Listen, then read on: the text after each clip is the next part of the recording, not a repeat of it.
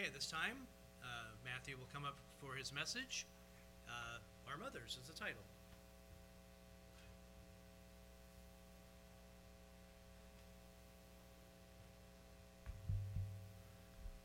Hello. Who here had a mother? It's not a trick question. We all had a mother. And tomorrow is, of course, Mother's Day, which has been on the calendar for a long time. And yet we still sometimes find it creeping up on us, don't we?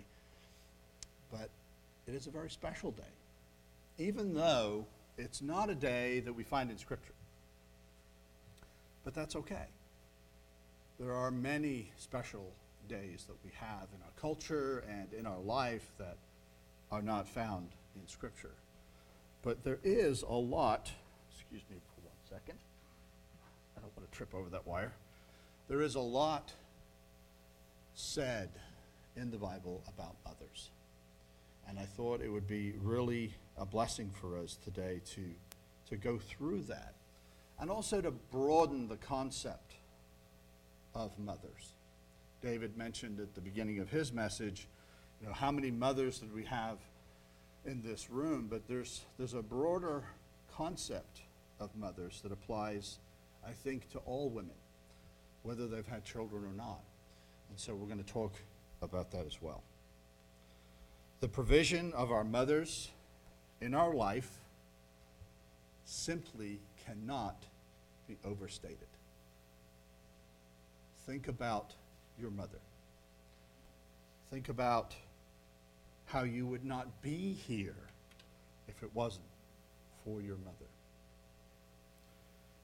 Our mothers, in collaboration with God Himself, produced each one of us in the sanctity of her womb. She carried us while we grew. She supplied our every need while we developed, giving to us all the vital resources that we needed to grow and mature and develop and be prepared, the vital resources to be prepared to enter into this world as a viable human being. She gave us all these living resources from her own body, drawing from what is already in her body to provide for our needs. She was concerned about her health, but not for us, or not for her, but for us, as we grew and developed inside of her.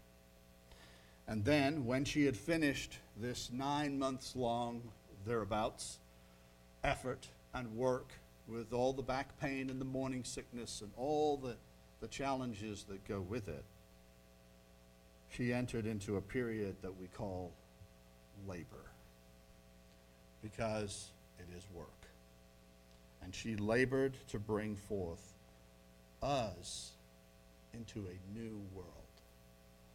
And the answer to our question, is there life outside of the womb, was answered, right? As she brought us forth into this new world to us and a new life into the world. She celebrated that moment. She celebrated perhaps with laughter, perhaps with tears of joy, but gladness, and always with deep love in her heart. And that bond of love is one that can never be broken. That bond of love is just basic, programmed. It's there. It cannot be made to be in doubt in most cases. And it cannot be removed no matter where we go or how far away we are from our mums, as we call them in England. And this should give us a clue. This level of love should give us an insight, because this love that our mother has for us, again, in most cases, is poured forth and we haven't done anything. We are, in fact, completely helpless. We can't produce anything. We cannot earn that love because we can't even move. We are put in one place, and that's where we're found. It's not many months later until we start crawling around and getting into things, and our mothers wishing that they had tied us down.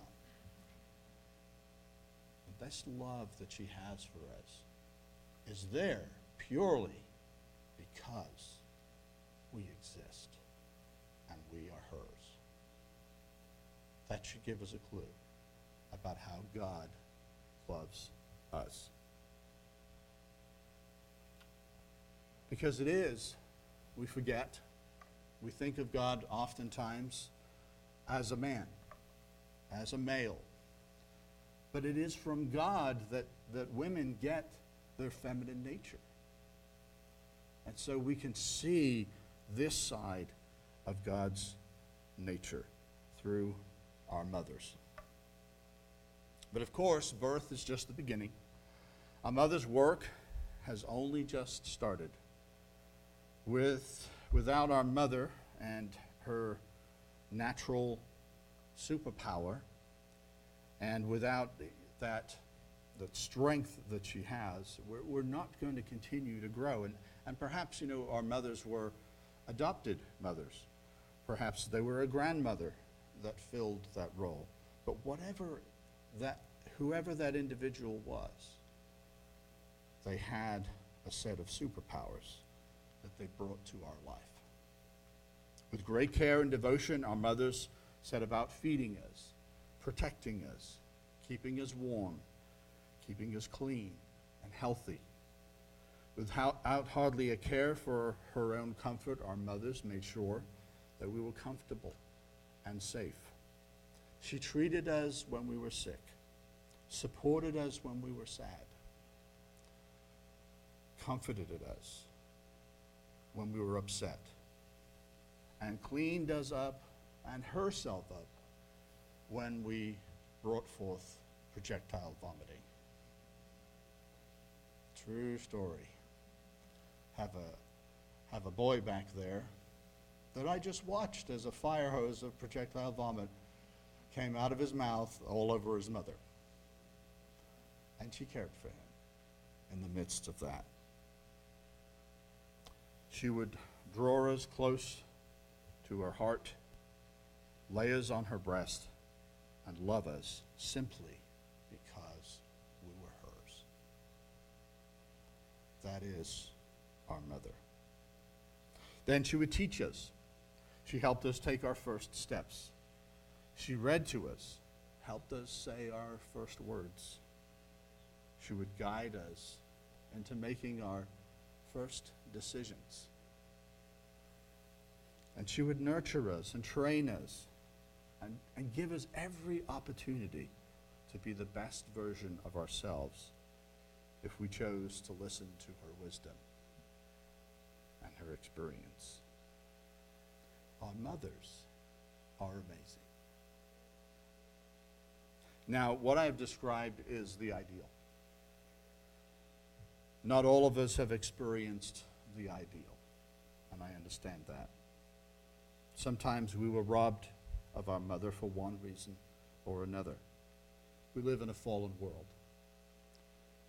And sometimes people miss out on some of the things that they should have received from their mothers. Maybe through no fault of their mothers. And in today's Western society, we see motherhood under assault. Motherhood and the tremendous value of women in our society and in our community is under a savage and sustained assault, more than ever. The evil lies of transgender movement is destroying the understanding that we have in our society about the incredible and amazing nature of women and of mothers. In less than 100 years, we've gone for women achieving and fighting for and achieving rights that are natural to them as beings created in the image of God, to enjoying those rights, and now them being taken away in a twisted version of, I don't know what you call it, just a twisted version of reality. And we've arrived at this place that being a woman is just simply a decision. It's just a decision. No, it's not. This is a lie, and it is one that is destroying our society. Let me just go on record so that I can be banned from YouTube, and so that I can be, I don't know what else in the future. This is a lie. Only women, biological women, can be women. How do I know?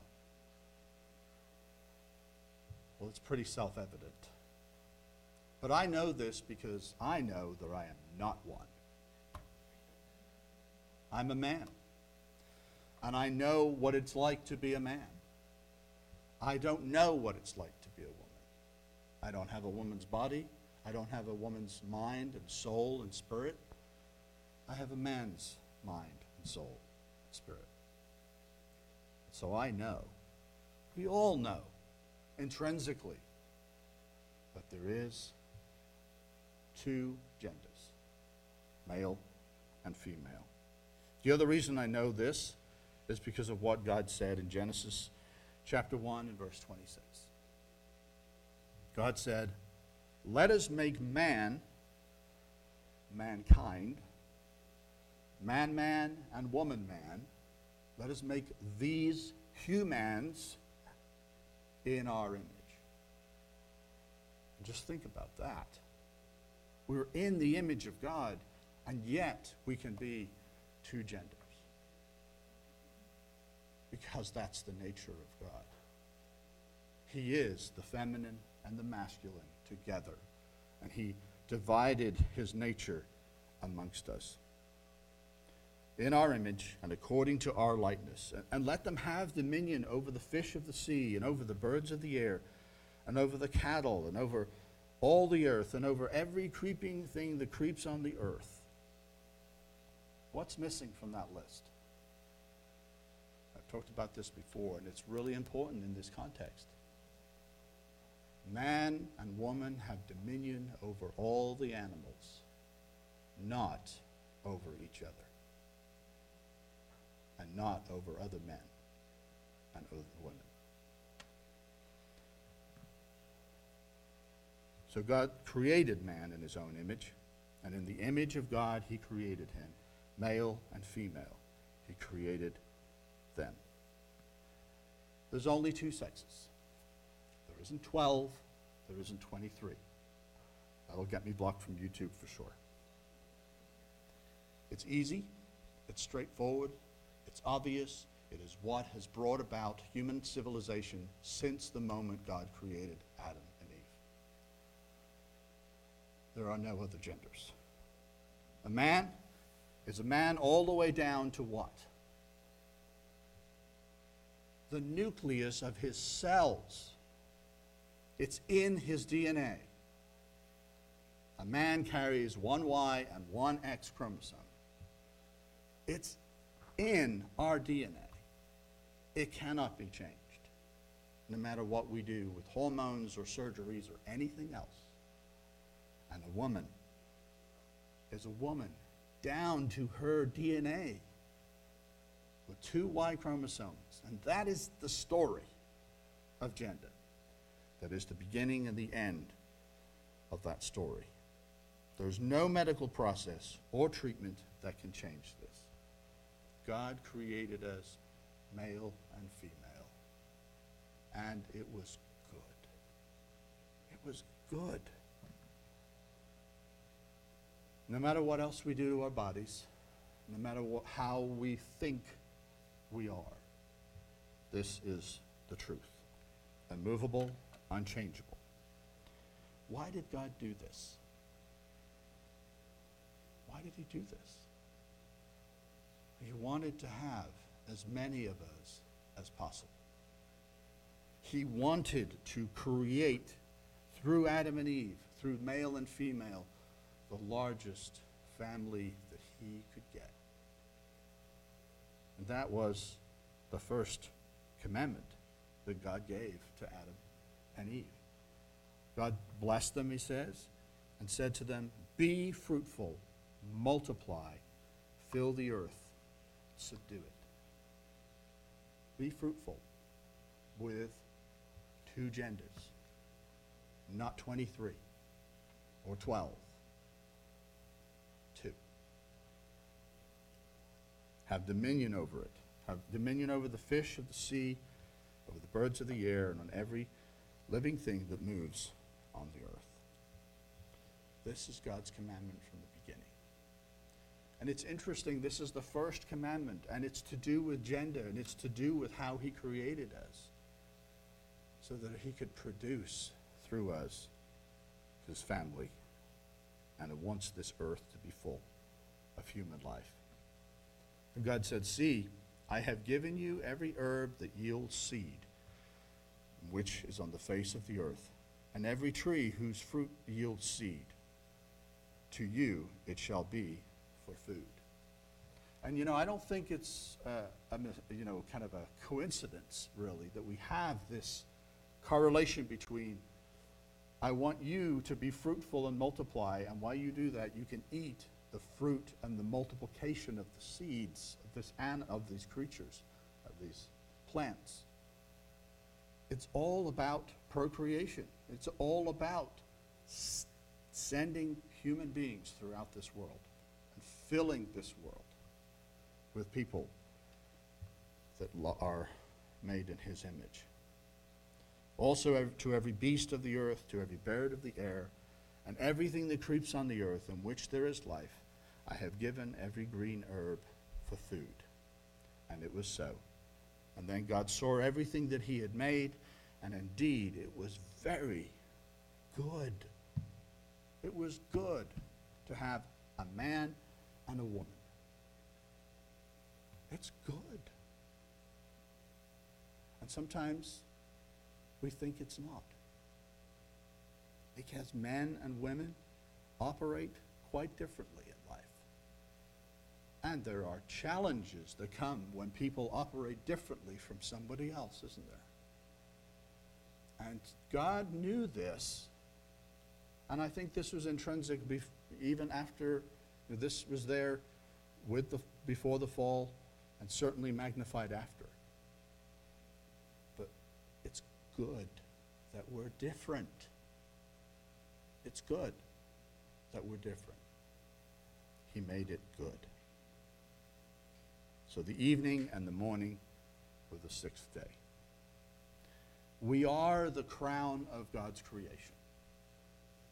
There is no other creature like us. There is no creature that dominates the earth. We can change, literally, the direction of the planet. We can change mountainsides. We can affect every other life form on this planet. And certainly with our technology today, we have the ability to end it as well. But we don't have the ability to create new genders. We can only create after our own kind, just as God made us. But we are the crown of his creation, and we are special and distinct from every other creature, and we are special and distinct, man from woman and woman from man. And, as Paul talks about, woman is the crown of creation. He puts woman on the top of this structure, and he glorifies that. And it's interesting that oftentimes Paul's used as some sort of, anti-woman mindset in the church, and that's not what he was saying at all. And many of the things he talks about relate to the custom and the culture at the time that he had to live in and that the church had to live in. Paul said that woman is the glory of man, and man is the glory of God. That is huge when we think about what that means. Without a woman's superpower, her ability to collaborate with God to bring forth new life, we wouldn't be here. That is an incredible superpower. And it's important that we look at it that way, because for how many generations now has our world told us that that's a burden on women that men have created? Are you sure? Men created that? God created that. And it's not a burden, it's a privilege. And it is also a choice. But it is a privilege. A woman, a wife, a mother has far more skills than just that, though. Far more skills than just bringing forth new life. She fills the world with grace and beauty. Could you imagine what the world would look like if it was all masculine? I mean, there are male artists that create beautiful things, but I don't know. I don't think there'd be any walls with any direct decorations on them whatsoever. There probably wouldn't be any carpet or anything soft. It'd be a place full of tools, which we might like, but it would be a black and white world without beauty. Women bring beauty to the world through their nature, through who they are, and they also look to express that and put that into our world. And through her strength, she tames some of the wildness of Adam. Not all of it. As most of you women probably know who are married, that you can't train all of it out of us. We're a little stubborn that way. Yeah, my wife's nodding her head big time. But she does tame us enough so that we can be productive, so that we can enter into family and relationship with her and build what God has commanded us to do. But this superpower of motherhood extends beyond women that have had children. And we often don't think about this. But motherhood and mothering are activated and put on steroids for sure when a woman has children of her own. But that is something that I think is intrinsic to every woman, is the ability to mother. I don't mean it in the bad sense of trying to corral everybody and get everybody to do what they're doing, what she wants. I mean in the good sense. There's a newsletter that came out from the Wild at Heart Ministries this last week. Renee shared it with me. And I think it's really appropriate, and they have some good things to say about it. I just wanted to share it. It says, as large as the role is that our mothers play, the word mother is more powerful when used as a verb than as a noun. All women are not mothers, but all women are called to mother. To mother is to nurture, to train, to educate, to rear. As daughters of Eve, all women are uniquely gifted to help others in their lives become more of who they truly are, to encourage, to nurture, and mother them towards their true selves. In doing this, women partner with Christ in a vital mission of bringing forth life. And then they have this interesting perspective on a passage that we have shared and we have heard so many different times from Proverbs chapter 22, verse 6. It says, train a child in the way that he should go, and when he is old, he will not depart from it. This verse they say, and I think they have a good point here, is not a promise about faith. It is not speaking of training a child to follow Christ or promising that if you do, the grown child will continue to follow him. Sorry. The proverb is about raising a child to know who he is and to guide him in becoming ever more himself in the way that he should go. Not in the way that you would like him to go in order to validate you as a mother and as a woman, or you could even say as a father. It speaks of teaching a child to live from his heart, attuned to it, awake to it, aware of it. And when that child is grown, he will continue to live a life from the heart. It's about seeing who a person really is and calling him out to be that person. And I think that's a really interesting point that they present there, maybe a little different than what we're used to hearing. But I think we can see some of that playing out in the world today, with all of these young people having these gender identity issues. Are they being trained up and taught and guided in that deep way of who they are? I think the schooling systems and the educational systems, and of course the media and all of their agendas are stepping in the way and maybe stopping parents from being able to do that in some cases, even if they wanted to. And so we see the fruits of that. And then they continue and they close this out, just a small passage, and they say, the impact on a life that has been seen and called out is dramatic and eternal. The nurturing of life is a high and holy calling. And as a woman, it is yours. Yes, it takes many shapes and has a myriad of faces.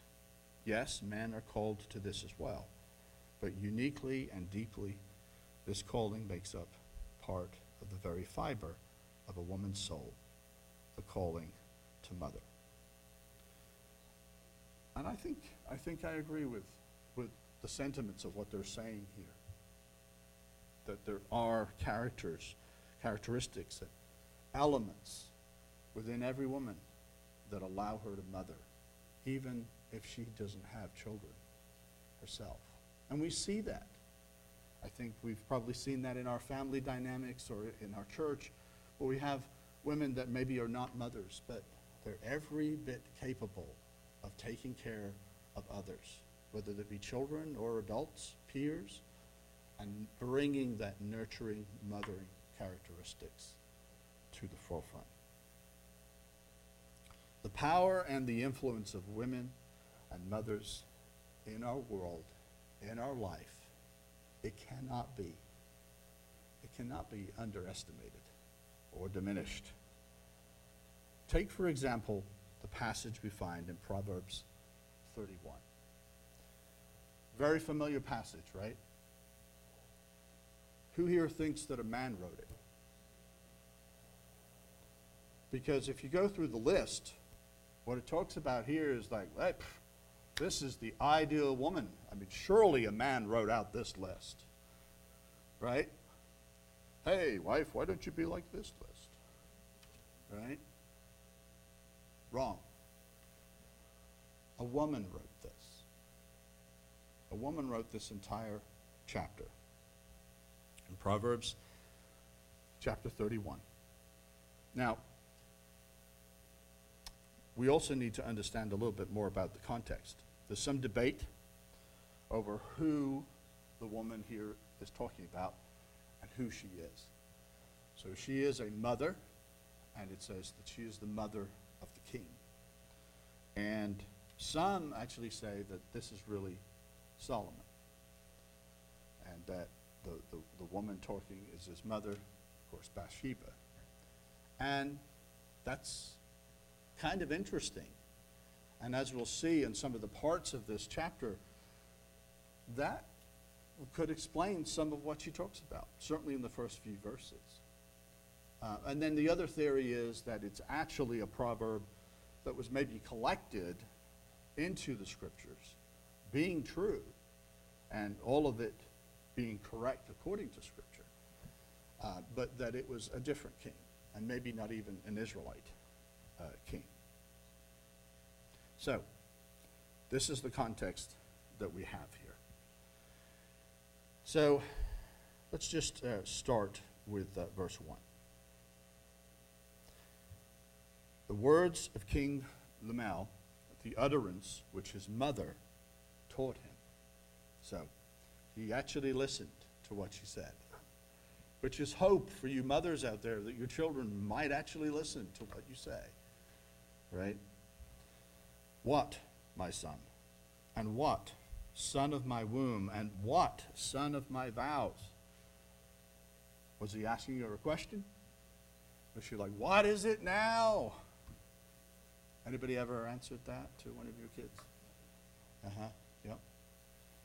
Or was it, what can I tell you that is critical for you to know as a man and as a king?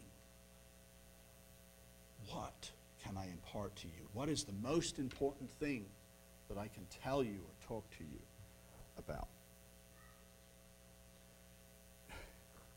I mean, the context of this, she's using very emotional language. My son, the son of my womb, and the son of my vows. And at first you might think, well, is that her marriage vows? No, it's not. Because whether a woman realizes it or not, when she decides that she's going to have a family, that she wants children, she's making a vow to that child that she will be their mother for the rest of her life. How many of you older mothers no longer worry or think about your kids? No hands. For the rest of your life. And so is it a vow like Hannah's, pleading that God would answer the desire of her heart? Maybe. Or is it just a vow that she's making to be dedicated to the fruit of her womb, to this child, and maybe the next one and the next one, not just for 9 months? Then she says, it's interesting. Again, what shall she tell this king? What should she tell her son? She decides to say this: do not give your strength to women. What? What is that? She's telling the king, do not give your strength to women, nor your ways to that which destroys kings. So, hold on a second. What is she talking about? Women destroy kings? You better believe they do. Women here could be translated as a harem, right? So, I think that's probably why some people say, well, this might be Solomon. He's kind of famous for his harem. What was it? 300 wives, 700 concubines? And she's saying, do not give your strength to women, nor to your ways to which destroy kings. It is not for kings, O Lemuel. It is not for kings to drink wine, nor for princes intoxicating drink, lest they drink and forget the law and pervert the justice of all the afflicted. So, what is she saying? I think she's comparing this means by which he could give his strength over to women and getting drunk. You see that correlate here. Now, maybe you women don't quite understand it, but you can be, to us men, as intoxicating as drink. Just a news flash for you in case you didn't notice. So is that what she's saying? I think so. And she is warning him about the dangers of both. The imagery here is not being in a relationship. she's not talking about being in a relationship with a single woman in marriage. She's rather talking to a king who can have any woman he probably just wants to have, right? And what that can do to him, and how that can damage him and distract him from what? Justice for all the afflicted. Do we know a king that perverted the course of justice? Well, it may be this king's father, right? Because David gave his strength over to women, to the desire of a woman that was not his by marriage, not his by the tradition that they had of having a harem for the king. And what did it cause him to do? Forget God's law? Have a man murdered? Cover it up? Steve talked about this, I think, just recently, or somebody did. And so this mother is trying to tell her son, be aware of this danger. This is a great danger for you and for your people. She says, instead, you need to open your mouth. Oh, I think I've skipped a piece here. It says, give strong drink to him who is perishing, and wine to those who are bitter of heart. Let him drink and forget his poverty and remember his misery no more. And, you know, the image that I had was literally somebody's dying and they're not doing too well. Yeah, give them drunk. Get them drunk. Give them all the comfort you can give them. And we do that today. Only we don't use alcohol, right? We use medications to take away pain and to ease suffering. But she says, this isn't for you. You're alive. You're a king. You don't need these things. Open your mouth for the speechless. And in the cause of all who are appointed to die, open your mouth, judge righteously, and plead the cause of the poor and the needy. This is the whole role of the king, especially at this time, was to be that supreme judge. And if he's intoxicated with women or intoxicated with wine, he cannot be just, because it affects his nature and his soul. And she was warning him about that danger. And so after she tells him all of these things, then it kind of seems like it's out of context, and yet it's not.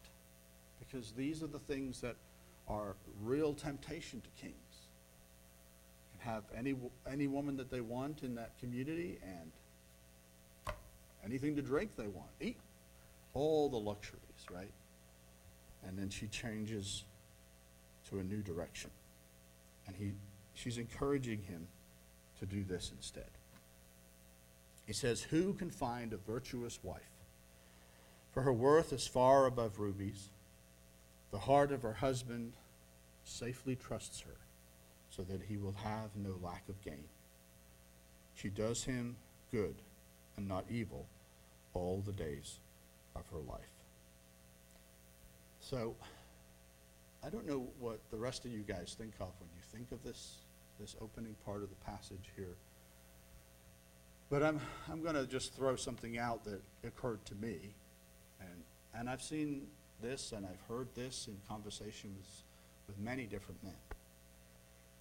One of the greatest fears that men have is the fear of abandonment. Now, it's not the only one, of course, but it's the fear of being abandoned.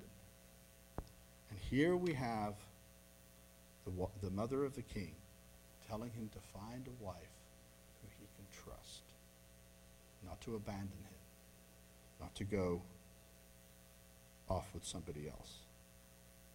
Again, it makes you wonder, is this Bathsheba? Is she talking out of experience? Has she learned some things about herself and her involvement with David? And then she says this. She seeks wool and flax and willingly works with her hands. She is like the merchant ships. She brings her food from afar, and she also rises while it is yet night and provides food for her household and a portion for her maidservants. Now, at this point, many of you might be saying in your head, many of you women might be saying, well, I don't create clothing. I can't do that. That's not my skill. And maybe you're not the world's greatest cook. And maybe you're not a merchant that brings all these things from afar. And maybe you're just thinking, if this is the list that I have to live up to, then it's not going to happen. Right? You might be thinking that. Well, I think the truth of what is really being said here is these are examples of the kinds of virtues that this woman has. Not a list of things you must do, but the kinds of virtue that would drive you to do these kinds of things or similar things for your family, for your children, for your loved ones. She's taking care of the human needs, the basic human needs upon which everything else depends. Maybe she's not the greatest cook, but maybe she's really good at finding the best food for her husband to cook. I don't know. We all have a different skill, right? Maybe she's really good at finding all the right restaurants to get carry out from. But she's taking care of the needs of her family, regardless. And then she pivots again, and she says she considers a field and buys it. And from her profits, she plants a vineyard. And she girds herself with strength and strengthens her arms, and she perceives that her merchandise is good and that her lamp does not go out by night. Now, maybe you're not a super successful businessman as far as the world might, businesswoman, as the world might say you should be. She might not be the CEO of a multi-billion-dollar company. But can you be a CEO of a multi-billion-dollar company and care for a family? I don't care what gender you are. The answer is no. You sacrifice everything to get there and to stay there. And that's not the choice that she made. She chose to have a family. She chose to be married and to have this life. And so she has her priorities according to her desires and her choice. Does it say that she didn't have the skills to do that thing? No. It's about her choice and about the things that are important to her. So she finds a way to be successful in business that works with her family, with the things that are most valuable to her. She didn't value that great glittering career. In this case, she valued having a relationship with her children and her husband and her community. And it's interesting that the mother of a king is writing this. That had all of, I'm sure, all the things that a mother of the king has. And yet she's talking about someone that is relational and normal, just like all of us. It says she stretches out her hands to the distaff, and her hand holds the spindle. She's productive. She's effective in what she has chosen to do. But in the middle of all this work, she doesn't forget who she's doing it for. And it's not all sacrificial. She can do it for herself because she enjoys this. Why did she buy that field to plant a vineyard? She likes grapes. She wants to have a vineyard. She could have easily planted something else.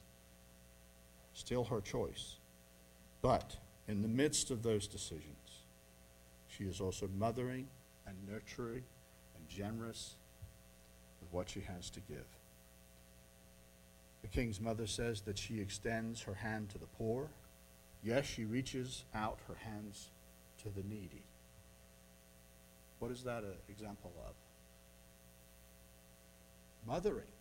Mothering others that are not her children, because it's a natural skill and ability that God has given women. She is not afraid of snow for her household, for all her household are clothed with scarlet. She makes tapestry for herself. Her clothing is fine linen and purple. So, she's not afraid of the weather because she's provided for her family. Her kids are not going to be cold. They have the right clothing. She's taken care of everybody's needs. And then she fills the world around her with beauty. And she clothes herself in fine linen and purple. Why does she do that? Because she wants to. Newsflash, ladies, you can spend money on yourself. It doesn't have to be all for the family. It doesn't have to be all for the kids or the husband. It can be for you. For you to adorn yourself with beautiful things. And we're grateful for this.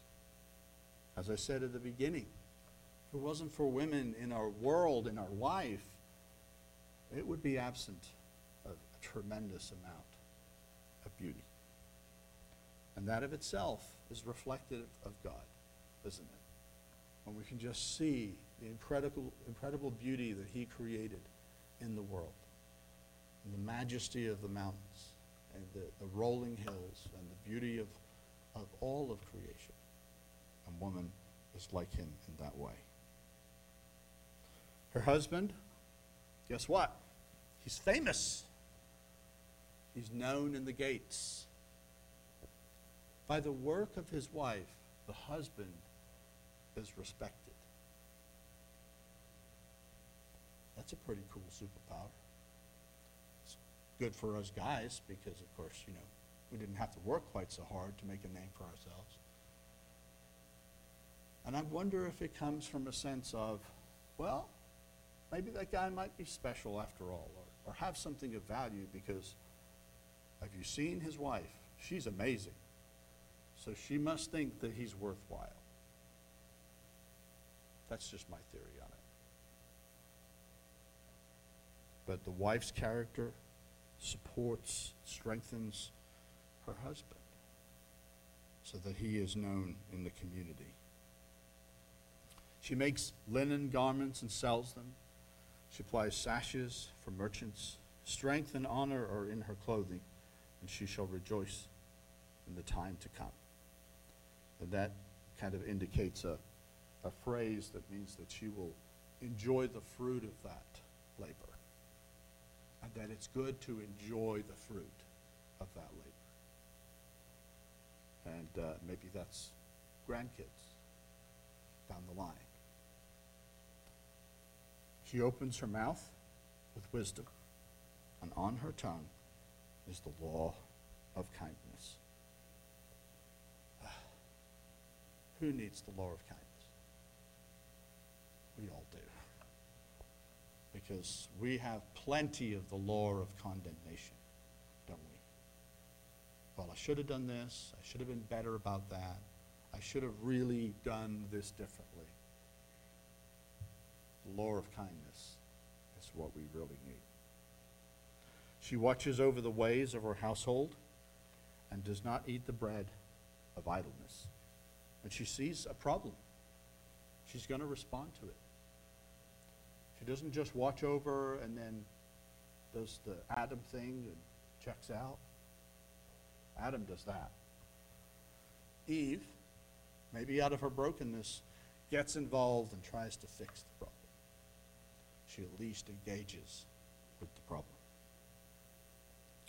This woman is Superwoman. Any of you ladies would like to raise your hand and say this is you? It is you. This isn't a list of things you have to achieve. These are reflective, as I said before, of the virtues of a woman who, especially a woman who carries the Spirit of Christ Jesus. Nobody can do all of these things all the time. But you can do some of these things at some of the times that you need to do these things. And you reflect the virtue of a woman that sacrifices and gives for her family. Her children rise up and call her blessed. Her husband also, and he praises her. So I'm going to embarrass my wife and say that this is my wife. Is she perfect? No. But does she express these virtues? Absolutely. And I think many of you husbands will say the same about your wives. Many daughters have done well, but you excel them all. Charm is deceitful and beauty is passing, but a woman who fears the Lord, she shall be praised. Give her the fruit of her hands, and let her own works praise her in the gates. The labor of her love, of her mothering, it is a testament all of itself to her heart and to the obedience that she has towards God. These are the qualities of an amazing, godly woman. Yes, they are the ideal, but they are not the list, the prescription. And it was not written by a man. It was given at the wisdom of a woman.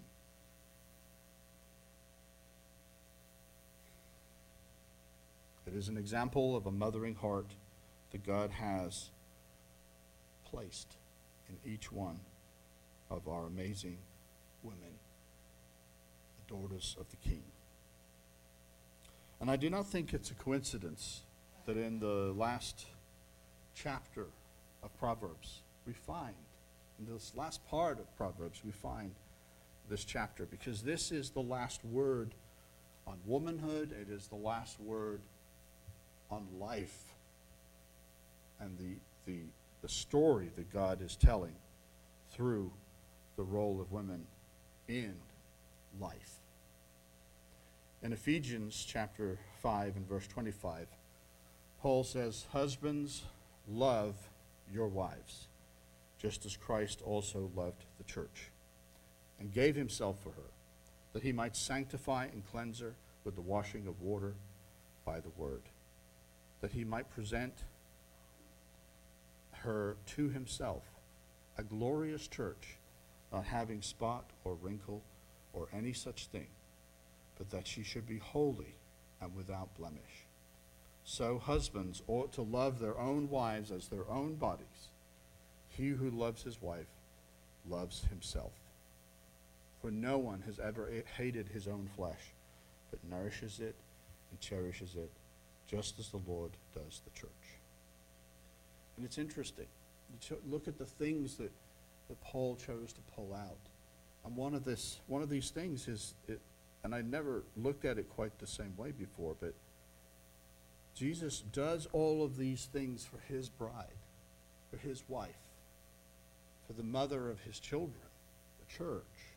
He does all of these things for her so that he can present to her himself this glorified, beautiful, virtuous woman and wife.